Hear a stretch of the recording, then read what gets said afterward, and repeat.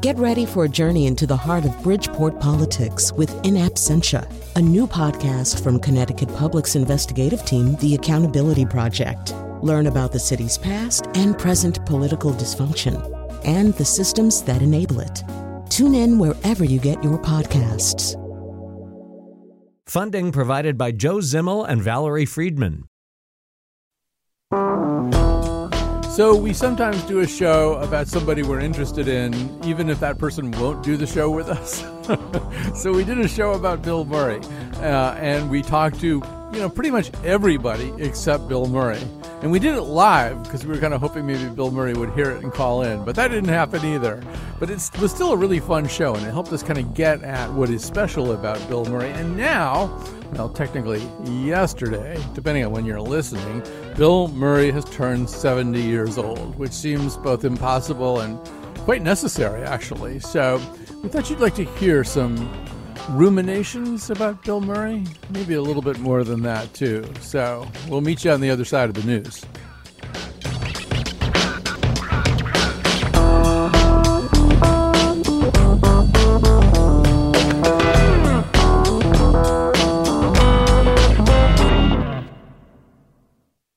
I've never talked about this before, but I have kind of a family connection to Bill Murray. A couple of years ago after Whiskey Club, I was, seized with this sudden urge to call him, and it was really late, and he was definitely really sleepy, but, I've always wondered if he remembered it. I got a sort of a drunken phone call from a friend of mine's sister, who I really like, and she's funny because she's really funny, and she drinks a little. She called me in the middle of the night, and I was like, oh boy. You ever get someone call you if they're not at their best? Oh my God, he did remember it. And now he's telling Charlie Rose about it. I am so embarrassed. But she was so charming and she was so lovely, and she just kept saying, you have no idea how much you could do, Bill. You could do so much. And I've never had anyone talk like that. And it was funny because it was like a drinking phone call in the middle of the night. And I listened to her for 40 minutes or so, 45 minutes while I was sound asleep. It was totally not 45 minutes. At least I don't think it was. Was I supposed to set a kitchen timer or something? It was a drunk dial, not a souffle. It was really like it came from the other side. Yeah. It felt like it. It was sort of like a voice that was sort of intoxicated, or like one of the visionaries, a visionary speaking to you in the night and coming on in your dream. And I hope to remember that kind of thing. You just try to remember those things, that encouragement. Wow, it sounds like it actually meant something to him. So is this a funny story or is it a serious one? The fact that I can't tell is so Bill Murray. That guy spends a lot of time walking up to the place where the road forks to either funny or sad, and then he manages to run in both lanes at the same time. And that's why we decided to do a whole show about him, a show that he's not on. And now he agreed to play the Rottweiler in Garfield 2 because he thought it was a movie about the president, Colin McEnroe. Actually, Bill Murray was in the Garfield movies because he apparently misread the script credit on the first one and thought the Coen brothers were involved in them somehow. So I can be forgiven for my mistake as well. Bill Murray has turned 70. That seems kind of impossible, but also necessary because, in fact, he just exists on so many different levels, and he also is such a creature of dualism. There's his own Jekyll and Hyde personality, which our primary guest here is going to be talking about a little bit. And then his relationship to lightness and darkness. I mean, this is a guy who can play it as light as it can be played and as Groucho-like and manic as it can be played, but it's also he rarely takes his foot all the way out of the dark side. It's always there somewhere, and sometimes he's just all the way there. And then, actually, the other dualism that I love about Bill Murray, and I'm going to talk to our guest about it too, is his whole attitude towards show business, which is, in some ways, he is as seduced by show business as a human being could be. And I know from reading Robert Schnackenberg's book, The Big Bad Book of Bill Murray, that, for example, he loves Tony Newley. Well, I mean, you can't love Anthony Newley without loving show business. But he also has this very sort of dark, sardonic take on show business. And nothing exemplifies that better than The Christmas Special, which is both kind of a loving look at the notion of a holiday showbiz celebrity-studded special and kind of a claustrophobic, Sartre-esque rejection of the same model. So that's Bill Murray all put together and all taken apart. But Robert Schnackenberg, before I even let you talk, which I realize I haven't let you do for like 5 minutes, let's just play one clip. We asked our friend Julia Pistelli, freelance producer, to talk to some comedians, some comedy performers about Bill Murray. So let's hear what they said. What performances of Bill Murray's do you like the best? Space Jam, I think, was obviously the most groundbreaking of Bill Murray's filmography, by far. Meatballs, but I haven't seen Meatballs. I just think it's a good name for a movie. I'm thinking of like Bill Murray in Space Jam, like that kind of situation. Did you know that a significant portion of the members of our comedy company answered that question with the phrase Space Jam? If Bill Murray went down in some scandal or series of completely horrible movies, I think people would be really sad. If you went like Cosby, like you Yes, if you went Bill Murray went Cosby, I think I would be devastated. All right. So there's a lot in there, but there's a lot more to come, too. So Robert Schnackenberg, first of all, this oeuvre here is clearly a labor of love. This is this incredible compendium of all things Bill Murray, ranging from analyses of movies he actually did to movies he was almost in, to things he likes, things he doesn't like, people he likes, people he doesn't like, anecdotes. First of all, was there anybody else you could do a book like this about? Well, I've actually done two previously. I did one on William Shatner called The Encyclopedia Shatnerica back in 1998. And I followed that up with Christopher Walken A to Z a few years later.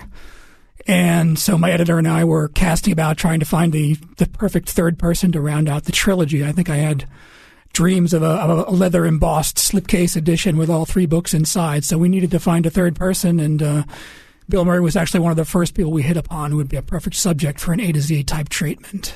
And, he and Shatner share the quality of, at some point, achieving a kind of meta consciousness about. I'm not sure I would say the same thing about Walken, but maybe you would know better. But one of the things about Bill Murray is he's playing 3-level chess with us at all times, right? Correct. There's the commentary on the pretensions and pomposity of show business, and then there's a sort of a sincere embrace of the world of show business, which is kind of, as you said earlier up top, the dual element of his personality. Those two elements are always there, and they're always in tension together. With Shatner, it was more a case of, at a certain point in his career, I think he came to understand the camp value of his own persona and began to exploit it for comic effect. So I think there's a split in Shatner's career where, at a certain point, he understands that. I think Bill Murray knew that from the beginning and was always willing to play off that tension. Although it's kind of interesting, there are splits in both men's career, and I don't want to belabor the Shatner-Murray comparison too much, but it's sort of the reverse, right? Shatner starts out as a pretty serious actor, then gets into Star Trek, but still regards that as a serious acting assignment and treats it as a serious acting assignment. And then later, as you say, he winds up, engaging in a kind of postmodern take on himself and make albums with Ben Folds and stuff like that. Right. He had to wait until his career pretty much bottomed out in the 70s, and he was, basically doing Match Game every other week before he came to that epiphany.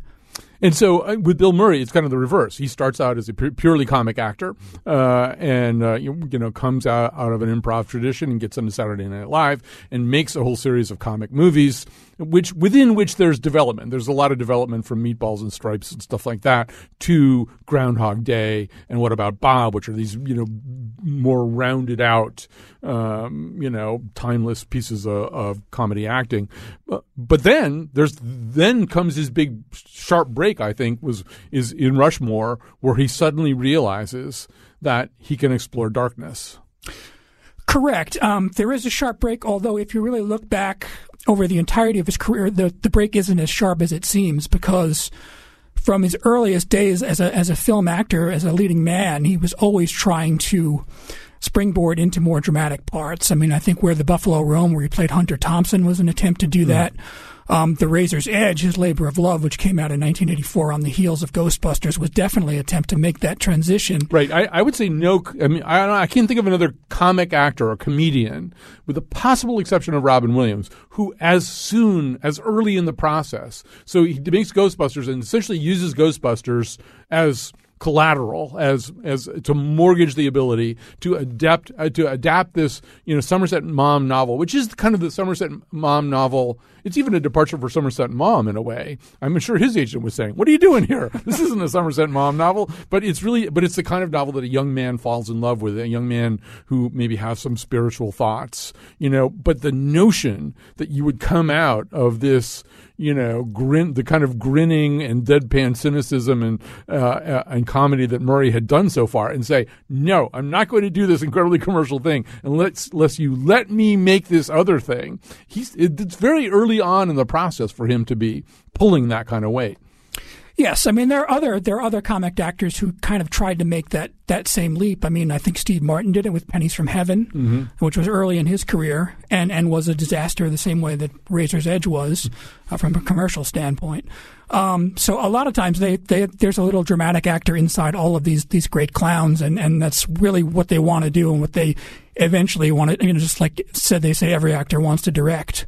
Murray didn't really want to direct, but he did want to get the Razor's Edge on the screen. And as you say, he was able to leverage his participation in Ghostbusters into getting that film bankrolled by Paramount. There's another little movie that's in your book that I'd never heard of before that's also right there in 1984, right? That's like really super obscure. I forget what it's called. Nothing Lasts Forever, the Tom Schiller movie. Yes, that's really a Tom Schiller passion project that Murray sort of lent his prestige to because they were friends from Saturday Night Live, and Murray wanted to help him out. But yes, that's Murray does a very, very small role in that, but was definitely an art film that did not have any commercial prospects whatsoever, and he was willing to lend his imprimatur to that project.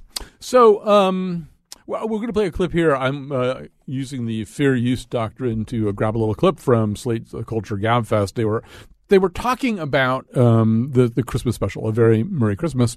But towards the end, Stephen Metcalf was talking about Murray's emergence on Saturday Night Live when we first begin to see him. And he really does come on, as Stephen Metcalf says, to replace Chevy Chase, who couldn't be more different, right? You have this incredibly preppy guy who has become the face and the voice of the show. He's the guy who yells live from New York at Saturday night, and he's gone to start his movie career. Along comes Bill Murray. Let's listen to Stephen Metcalf. Murray had this impossible situation, these shoes to fill, the loafers to fill. I mean, the whole thing about Chevy Chase was that he was this completely unpolished, technique-free preppy, which was probably extremely hard to pull off on live TV. And in came Murray, this sebaceous, lumbering Chicagoan with a very broad style. And one of his early characters was the lounge singer, Nick Winters. And the whole joke of it was just, it was so annoying to watch Bill Murray sing. That was the joke.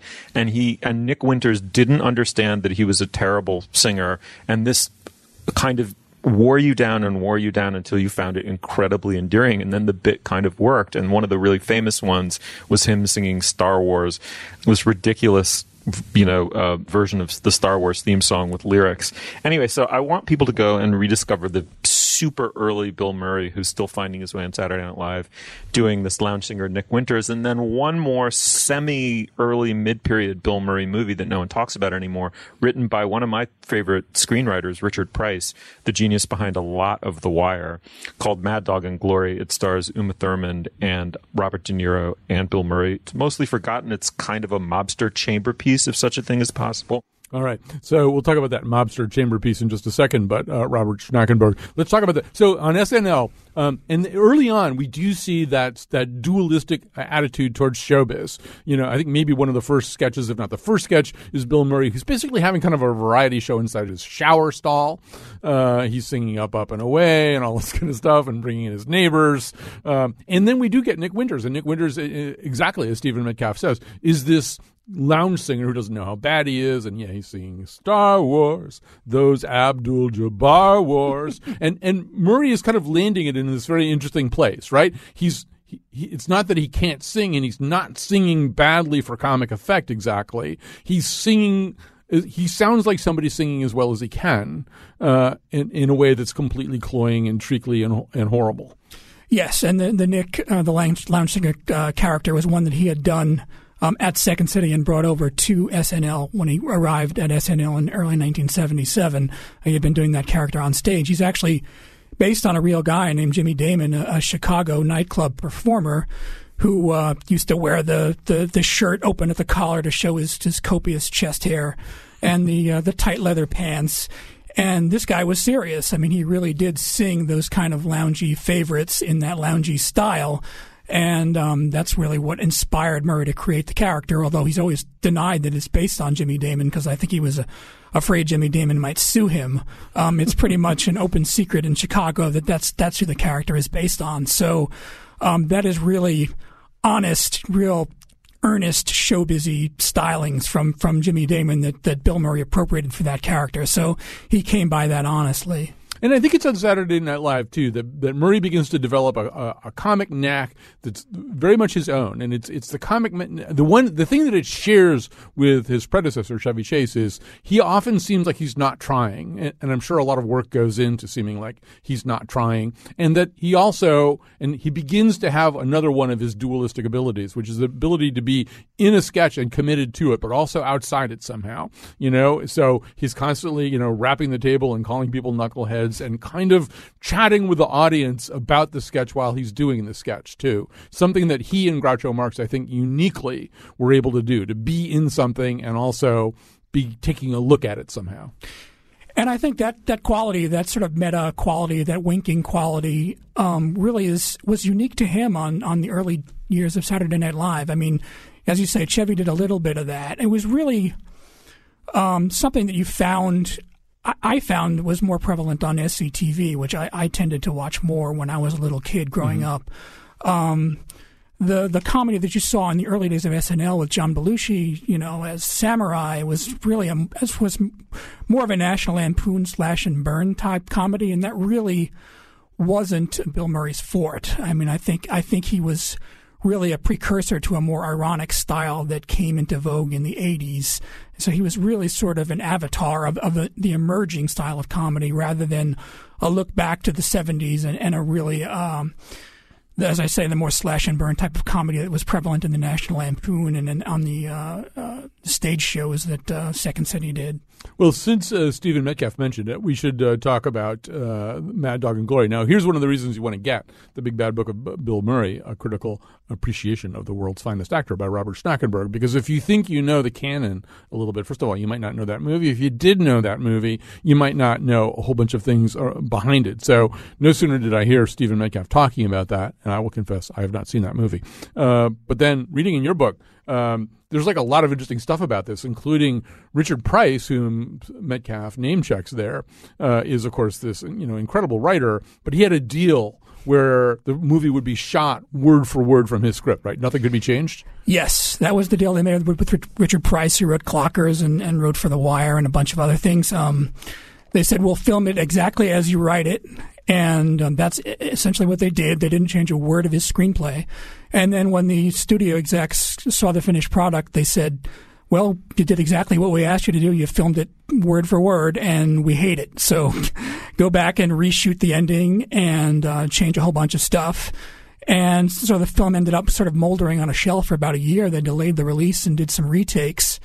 They had to wait for Robert De Niro's hair to grow back in because he had gotten a buzz cut in the interim, and Bill Murray had gained about 30 pounds, so they had to wait for him to take the weight off. And then they went back and reshot it, and it died at the box office. It was lauded by some critics, I think dismissed by most, but it's really one of the first films where you see Murray sort of broadening his acting horizons and playing a more dramatic role. He plays a mobster. It was the part that was originally written for Robert De Niro. De Niro preferred to play the meek crime scene photographer in that movie and left the menacing mob boss to Bill Murray to play. So it was kind of a reversal of roles there. Definitely a precursor to some of the darker roles, the Rushmores that he would play later on in the 90s. So that's really a harbinger of things to come as far as Murray's career went. We're going to talk about his broadening his acting horizons in the second segment. Before we go to the second segment, I want to just come back and just jump on one thing that you said, which is a reference to him putting on 30 pounds. One thing about Bill Murray is that his body is really important, and he says that too. He says you act through your body. The intro that we did, we sort of cut up this very peculiar and almost hypnotic interview that Charlie Rose did with him, where you just are not seeing any of the Bill Murray that we've been talking about so far, but a guy who's actually just decided to really kind of go for it and talk as seriously about himself and his craft as you're ever going to see him talk. But I think that's in one of the many places where he says you act through your body.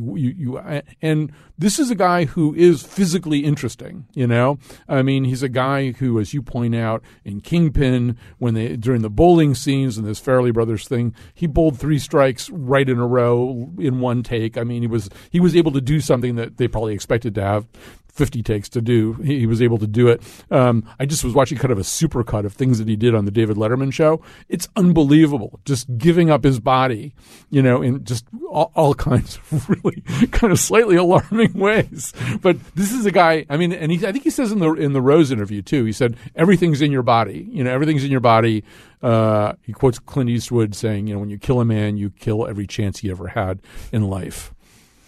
Yeah, I think he's also cited Groucho Marx as one of the influences on his physical comedy. That the way that Groucho would kind of get up into the face and into the mush of the person that he was, you know, comically menacing, whether it was Margaret Dumont or whomever.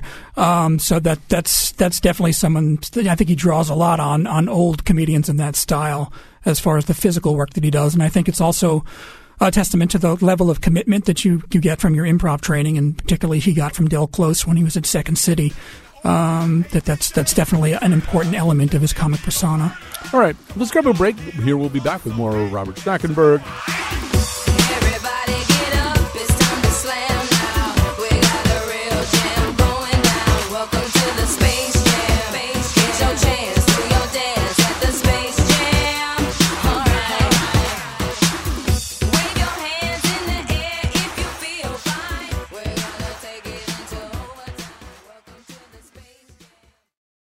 What is your favorite Bill Murray movie? Caddyshack, by far. How come? It's just a classic. I can tell you my least favorite Bill Murray movie is Groundhog Day. What do you think people like about Bill Murray? That although he's Hollywood, he's not super elite. You know, he makes his own schedule, doesn't have an agent, decides what movies he wants to do on his own. I think he's a good comic. He's funny, but he's done well in the serious roles as well. From Ghostbusters to Caddyshack, it's really it's cosmic stuff. He's kind of become like a grandfatherly figure within comedy and within the Hollywood community. All right, that's one of our interns, Dan Schultz, out on the streets talking to people about Bill Murray. It's a pretty nuanced set of comments for just people walking up to a microphone. So with us now is Robert Schnackenberg. He is the author of The Big Bad Book of Bill Murray, a critical appreciation of the world's finest actor. All right, so I want to kind of get into this whole idea of Bill Murray as an actor, because at a certain point, okay, so comic acting is hard. Some people say dying is easy, comedy is hard. That the comic acting that he does in What About Bob is maybe as challenging as any acting that anybody can be asked to do. It's really hard to be funny and hard to stay in that kind of a character. But at a certain point, he seems to want to do more. He begins really thinking about himself as a serious actor. I think it's significant that he regards Broken Flowers as possibly, you know, this very moody, not at all funny Jim Jarmusch movie as such a great. He felt that was as good as he could get. He almost quit afterwards because he thought, I won't ever be better than that. So at a certain point anyway, he's ready to do that, right? He thinks he can be that other kind of actor. Yes, I think he always thought he could be that kind of actor. I don't think he was quite ready to be that kind of actor when he was making, say, Razor's Edge in '84. But then he took 4 or 5 years off on sabbatical away from Hollywood and kind of got away from the grind of it for a while. Came back and did Scrooged and Ghostbusters 2 and reestablished himself as a commercial presence, and then makes Groundhog Day, which is one of those inflection points in his career in 1993, where he kind of shows that he can capture both sides. He can do the dramatic stuff and the comic stuff in the same film. So that's kind of a harbinger of things to come.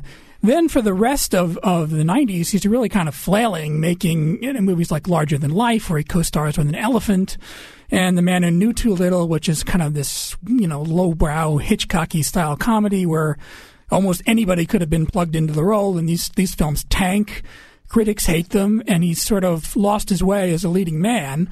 And then, of course, he hooks up with Wes Anderson in the late 90s, makes Rushmore, and sort of devotes himself for about the next 10 years to doing sort of high-impact character roles and really supporting roles in movies, and doesn't really play a lot of leads. And that kind of reestablishes his street cred a bit because he's able to plug himself into some more ambitious indie-style projects and play some more dramatic roles. I mean, he's in Royal Tenenbaums, and then comes back as a lead again in Life Aquatic and sort of reestablishes himself that way. So he sort of found his way through a back door into being more of a dramatic leading man. Yeah, he's been in all of Wes Anderson's movies except Bottle Rocket, the first one, and it turns out that they were trying to find him, trying to reach him to get him to play this. I mean, it would have been kind of a reach for Wes Anderson, who was a complete unknown down in Texas.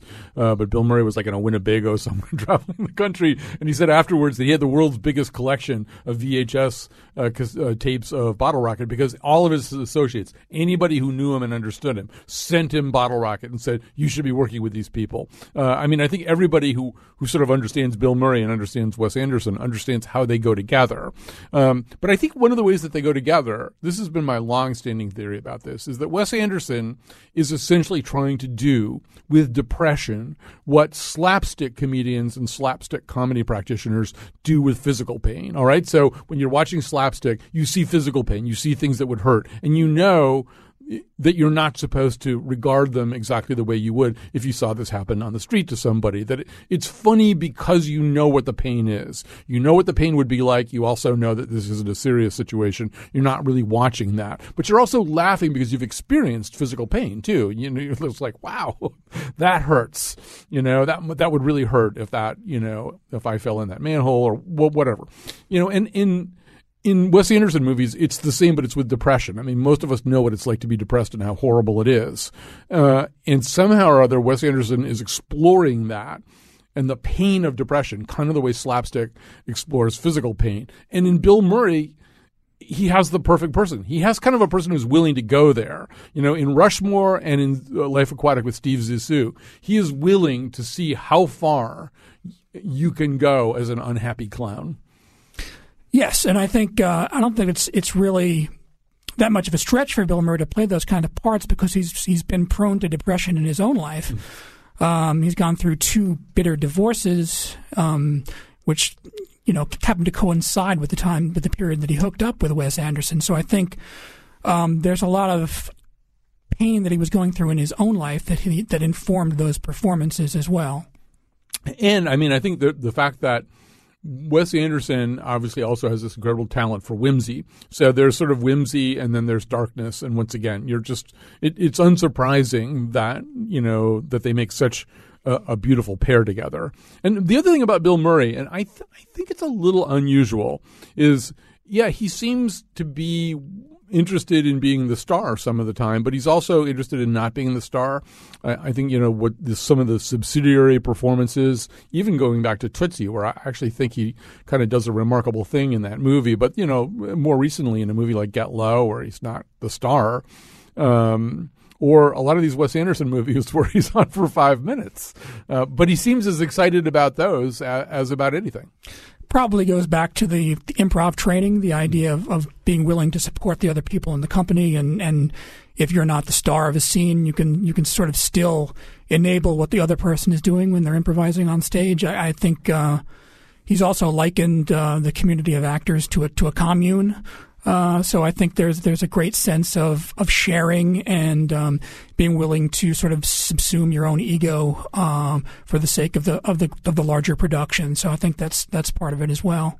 All right. Josh Nalea, our producer, went to the Yale Drama School and started talking to some students there right outside the Yale Repertory Theater in New Haven. Let's hear how that went. So what do you think about Bill Murray? I just think he's shaped the way that people look at characters. He does so much with his eyes alone. It just takes you right into the moment and takes you right into the story. I enjoy watching him in everything. Oh, gosh. He's been in so many wonderful films, like Garfield, for instance.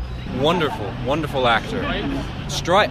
Oh, you're right. You hear like the stories, he'll interrupt weddings with a really authentic story or whatever, interrupt people, talk to them in the airport. Any other noteworthy roles? Ghostbusters, SNL? Cats and dogs living together, mass hysteria. That's my absolute favorite quote from Bill Murray, and one of the funniest movies ever is Ghostbusters. The dude is funny, very funny. I'm quite a big fan of Ghostbusters. Caddyshack, naturally. I did like his brief appearance in Zombieland as well. Nobody can die like Bill Murray. I said Broken Flowers. It's an amazing film. He's good in it too, of course. And he really rocks the Speedo, the Life Aquatic, and the red hat, which is a great combination, I think. He's just my favorite actor of all time. I've seen a lot of old movies with him in it, like Stripes, Caddyshack, Ghostbusters. I think that the industry has put a comedic label on Bill Murray. It's what his knack is. It's his niche. Groundhog Day is one of my top 10 favorite movies. It's a movie that's both hilarious, but also talks about how we wish we could change the way we are. He made me tear up in Life Aquatic. Yes. But as much as he makes me laugh, he's a great dramatic actor. No, that's his whole thing. The comic and the tragic and the dramatic all merge in everything he does. I don't think you can really separate them in his acting, and I think that's kind of why he's a genius. All right, those are some acting students at Yale Drama School talking about Bill Murray. So happy to hear the shout-outs for Life Aquatic, certainly in my top 5 list as well. Robert Schnackenberg is visiting with us. He's the author of The Big Bad Book of Bill Murray, a critical appreciation of the world's finest actor. I barely even know where to go from there, except that, it is, first of all, as we're looking on Twitter, too, people are repeatedly mentioning What About Bob and Groundhog Day. And they really are a couple, I think, those movies. They're made right around 92, 93, and they really do represent kind of maybe the flowering of his comic movie acting at its adult best, right? In Ghostbusters, he's still a little bit of an adolescent. Ghostbusters is one big up yours to every possible kind of authority figure. It turns out nobody, not the EPA or the mayor or the cardinal or anybody knows what's going on. This bunch of nerds in their coveralls, they know what's going on, and they have no respect whatsoever for anybody else, and then they're going to save the planet. But by What About Bob and Groundhog Day, he's a little bit more a servant to the script and the form. That's probably true. I like to think of his early films, the Meatballs, the Caddyshacs, the Stripes of the world, as kind of the Bugs Bunny period. That's sort of the analog for the comic persona that he built up, along with Harold Ramis, who really helped him develop that over the decade of the 80s. And I think at a certain point you reach, Ghostbusters 2 and Scrooged, and that persona is kind of played out. I think he needed to begin a new string. And one of the things he does that's interesting in What About Bob is he plays the dumb guy, which is not something that he had really done before. He plays this sort of needy psychiatric patient who bedevils Richard Dreyfuss's high-strung psychiatrist for the entire movie, and a lot of that was really sort of cinema verite, as Bill Murray put it, because he and Richard Dreyfuss butted heads on the set, and they really sort of were those polar opposite characters for the duration filming. So that's kind of a departure from the kind of roles that he was playing the previous 9 or 10 years. And then in Groundhog Day, you sort of see that kind of wiseacre character that he had developed in the 80s sort of get his comeuppance in a way, and sort of reach a point where he develops spiritually by the end of the film and has this major epiphany where he kind of casts aside this self-centeredness that had kind of been the hallmark quality of that character for so long, and moves on to, higher ground of becoming a more mature and spiritually grounded person. So it was kind of like shedding the skin of the Winger character from Stripes, or the Tripper Harrison character from Meatballs. He's kind of casting aside one persona and maybe paving the way for something new that was about to emerge. Yeah, I think Groundhog Day also, I know from reading your book that he's a big admirer of Cary Grant, and so here he is coming as close to kind of a Cary Grant role as he's going to get. He has some of the callousness and caddishness of Roger O. Thornhill, maybe, but there's so much of Cary Grant is often discovering his own creamy center, which is what Bill Murray does through a more sort of science fiction-y route in Groundhog Day. All right, we got to take a quick break. Things are moving along here way too fast for my taste. We'll be back after this.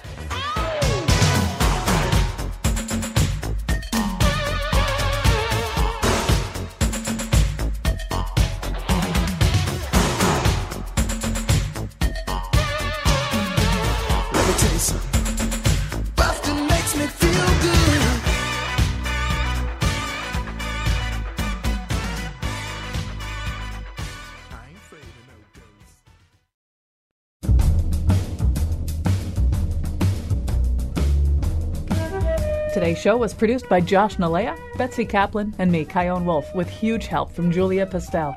Our interns are Nate Gagnon and Dan Schultz. And the part of Bill Curry was played by Carol Kane. For show pages, articles, and videos of the Here and Now staff singing the Star Wars theme, visit our website, wnpr.org/Colin. And now, back to Colin. When I say Bill Murray, what do you think of? Probably Space Jam might be the first thing that jumps to mind. I think of really dry humor. Almost like the original sarcasm before it was so much a thing. His mopey staring into the distance face. There's something kind of magical about the way he does things. I remember reading some story once. Him and Harold Ramis and some of his friends were in India, and they just lost Bill Murray. He just took off from them. And he found a village, and he just started doing shtick in India. Who does that? Except someone who really has kind of an infectious personality when it comes to how they attack life. All right, we're talking to Robert Schnackenberg. He is the author of The Big Bad Book of Bill Murray. So it's rare, I think, for an actor to live at so many different levels. And there really aren't too many other people that we could talk about, at least modern people, whose off-screen life generates just so much material, so much material about his exploits, his antics, his adventures, and some of them he's drunk, and some of them he's doing things that are probably ill-advised or disappearing or appearing someplace where he's not supposed to be. I think you have a whole running sort of motif within the book called, I think, Tales from Murrayland, which is all those things, right? Correct. Yeah, all the Bill Murray encounters and the times he just suddenly appeared and interjected himself into someone's life in a weird and surprising and illuminating way. So, those stories are all collected in the book. Do you have a favorite?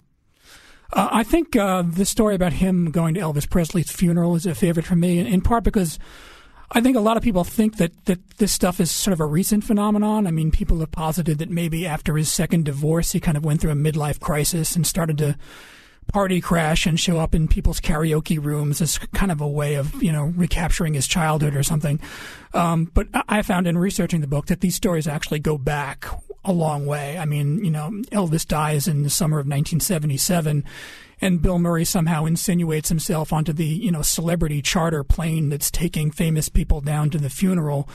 And ends up, one of the last persons on the flight, one of the last celebrities to get on the flight, and goes down to the funeral and is in a press bus, that's, following Elvis's hearse to the graveyard where he's buried, and there's a near riot at the cemetery, and at one point he ends up standing on Elvis's mother's grave, and a cop comes over and points a gun at him and threatens to shoot him if he doesn't move and get away from Elvis's mom's grave. And then when Elvis's coffin is led into the mausoleum, he feels like Elvis's spirit is departing the cemetery, and he's finally at peace with himself, and he's able to leave the cemetery and say goodbye to Elvis. So that's a story that, shows that this kind of stuff, these kind of weird public apparitions have been going on for a long time, and there's something more calculated about it than just these random appearances that we've been seeing lately. The other thing we know is, he can be delightful in these situations, and he can also be very delightful on movie sets. You have the Farrelly brothers talking about how during Kingpin, they'd have thousands of people sitting up in the stands as extras in a very grueling and boring situation in which extras could get very restless over a couple of days, but at any spare moment, he'd be up in the stands playing with them and entertaining them, and you're going to hear another story kind of like that in just a second. But there is, and I think you use the metaphor Jekyll and Hyde, if Bill Murray's unhappy, he's going to make a lot of people unhappy.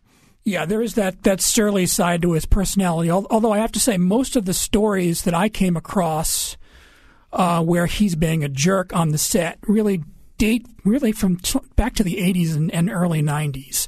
I think he's mellowed a lot with age, and I don't think he causes as much havoc on sets and is quite as bipolar as he used to be. I mean, I think there are a lot more stories I think when he was really a leading man and was kind of carrying movies, I think there was probably a lot more pressure on him to perform.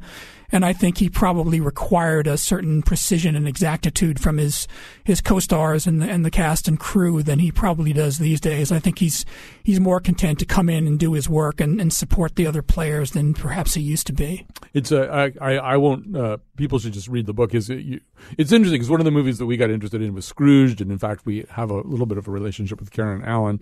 We thought about trying to get her to come on. And then I read your account of Scrooge, where apparently he was really unhappy all the time. That for Richard Donner, keeping Bill Murray to be even mildly happy was this just ongoing project. And I'm thinking probably Karen Allen didn't have a really good experience there. She's probably not going to want to come on and talk about that. But we did want to talk to somebody who had a really nice Bill Murray experience because there's a lot of those. And so interestingly, Bill Raymond, who is a wonderful character actor, he was the Greek in The Wire, the personification of evil, and he's the more or less nice loan collector for George Clooney and Michael Clayton. He's also been Scrooge at the Harvard Stage Company for like forever. He's this wonderful, wonderful guy too. He's just the greatest guy. So we wondered, first of all, what he thought about Bill Murray as Scrooge in Scrooge. But it turns out he had an even better story to tell than that. I was doing another film, which was called How I Got Into College. For some reason, we got to take the afternoon off, and Bill Murray said, well, come on, I'll take you to lunch. He was talking to the cast and crew. So there's 30, 40 of us, and we get in cars, and we wind up on the Sunset Strip, and there's a big Chinese restaurant. And so we all sit down, we're having our stuff, and we're talking. But then the owner said he was going to keep it open. And then he comes over about 3 hours later, and he says, Mr. Murray, I really have to close the restaurant now. It's like 5 o'clock. We have to get ready for dinner. He says, okay. So Bill jumps up. She says, okay, we got to get out of here. So all 40 of us or 30 of us, whatever it was, get up and we walk out. We started walking out, and we go down the stairs. But he says, first, I want to have a round of brandy, he says. And he starts singing Brandy, the Brandy song. You're a fine girl. Yeah, what a good wife you would be. Yeah. Right, exactly. And then everybody starts singing, and we're all singing. Now, in the movie Murray Christmas, there's a scene that's something like this, what I'm going to say. And we all start walking out, and we're following him, and he's singing, and the whole crowd of our 30 or 40 of us are exiting and we're going down the 3 flights of steps that only have one flight, really. And it's a very long flight. And we wind up, and we're walking down Sunset Boulevard, all of us singing Brandy with Bill Murray at the top. It was like a top moment in my life. And it was great. It was just great. And I've always really loved him, and I love watching him and all like that. And then I went in for an audition for Quick Change. Mm-hmm. So I auditioned for him. I had told myself, I have to tell you something. I was in that crowd of people and I still remember and cherish it to this day. He says, you do? He says, well, you got the job. You don't have to tell your agent anything. It's enough that you said that, he said. Or something like that. I made that up probably. But he was totally charming. And so I was in the film. I was Jason Robard's second assistant or something like that, So that was a great thing to do. So you play Scrooge. He did Scrooged. Mm-hmm. We could belabor that comparison, and we won't. But I think what's interesting about that is when you watch Scrooged, now that's Bill Murray kind of doing Bill Murray, and he's doing the thing that he does so well, that where he's in the movie, but there's like a part of him that's watching the movie too. I don't know that there's another actor who can get away with it quite the way he does. But people tear up. I get choked up watching Scrooged. So if he were that totally anarchical, screw everybody, screw everything guy that he sometimes played, the guy in Ghostbusters, he couldn't make you cry.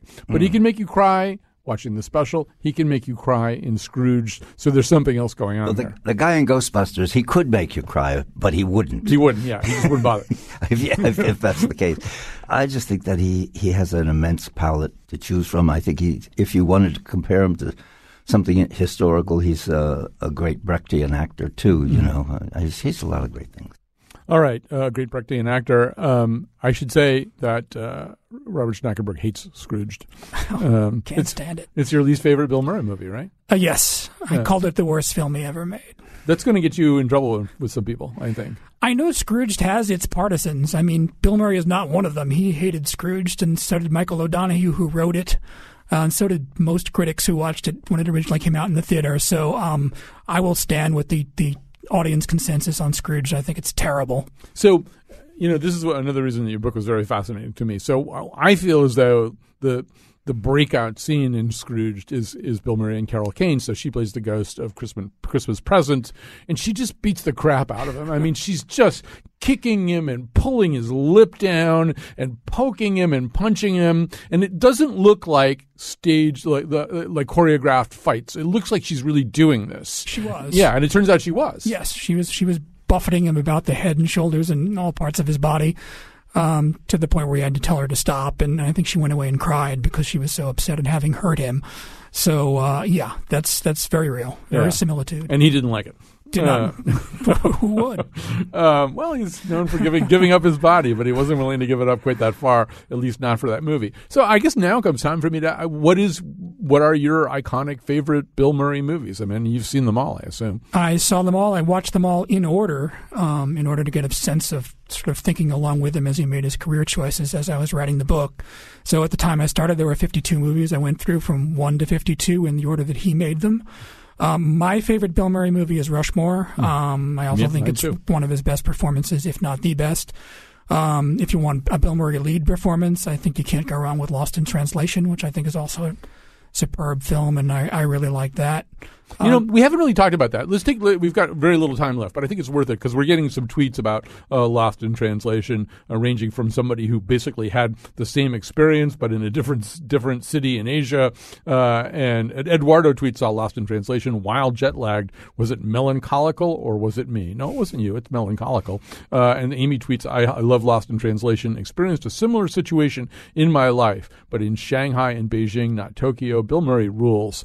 That would be an interesting story to hear from Amy. But so, it's an unusual movie. It's kind of a Wes Anderson movie without the whimsy. It's Sofia Coppola exploring more the tedium, of being alive and what you can do to kind of fight your way out of that tedium. And there's all this sexual tension between him and Scarlett Johansson, but also a lot of sort of father-daughter advice, stuff going on too. I don't know. It's a hard movie to talk about. I guess it is, yeah. I kind of, you think it's one of those movies you either get or you don't. You either relate to that character and what he's going through and what she's going through and the relationship and the bond that they're able to forge.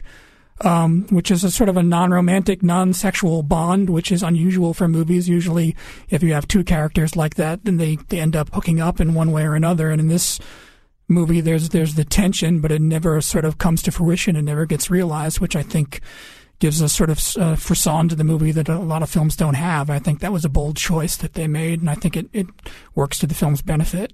Yeah, and I think it is. Actually, I saw this movie with my son when he was about 14. And he was the kind of person at 13 or 14 who wasn't necessarily interested in seeing the movies that I wanted to see and wasn't always a great sport when I brought him to that kind of a movie. And so I brought him to this movie, and it couldn't have been more in that category of a movie that a 13 or 14-year-old boy would not want to see. And I was just sitting next to him the entire time, and we don't talk during the movies, and I was completely terrified of what I was going to have to deal with when the lights came up. And when the lights came up, he turned to me and he said, that wasn't bad. He said, not very much happened, but that's the way life is.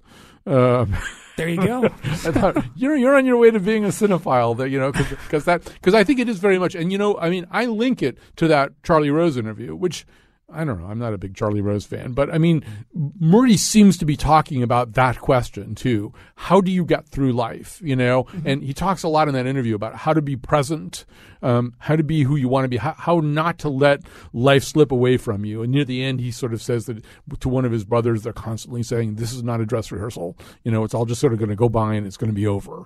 And to me, that's the movie where he's trying to explore that question. Yes. And I think also it comes from the philosophy that he got from a guy named George Gurdjieff, who he studied when he was in Paris in the 80s, who has this kind of the central idea of his philosophy is that we're all sort of living our lives in a waking sleep, and we need something to come along or someone to come along and kind of knock us out of the lethargy with which we go through most of our daily lives. And I think the situation that the character of Bob Harris is in that film is sort of in that sort of Gurdjieffian hell of being away from his family and in a very foreign place where he doesn't know anyone and doesn't speak the language and is kind of at sea emotionally and spiritually, and is kind of trying to fight his way back to the shore and try and reconnect with someone or something in his life. And I think that's what gives the film the special power that it has.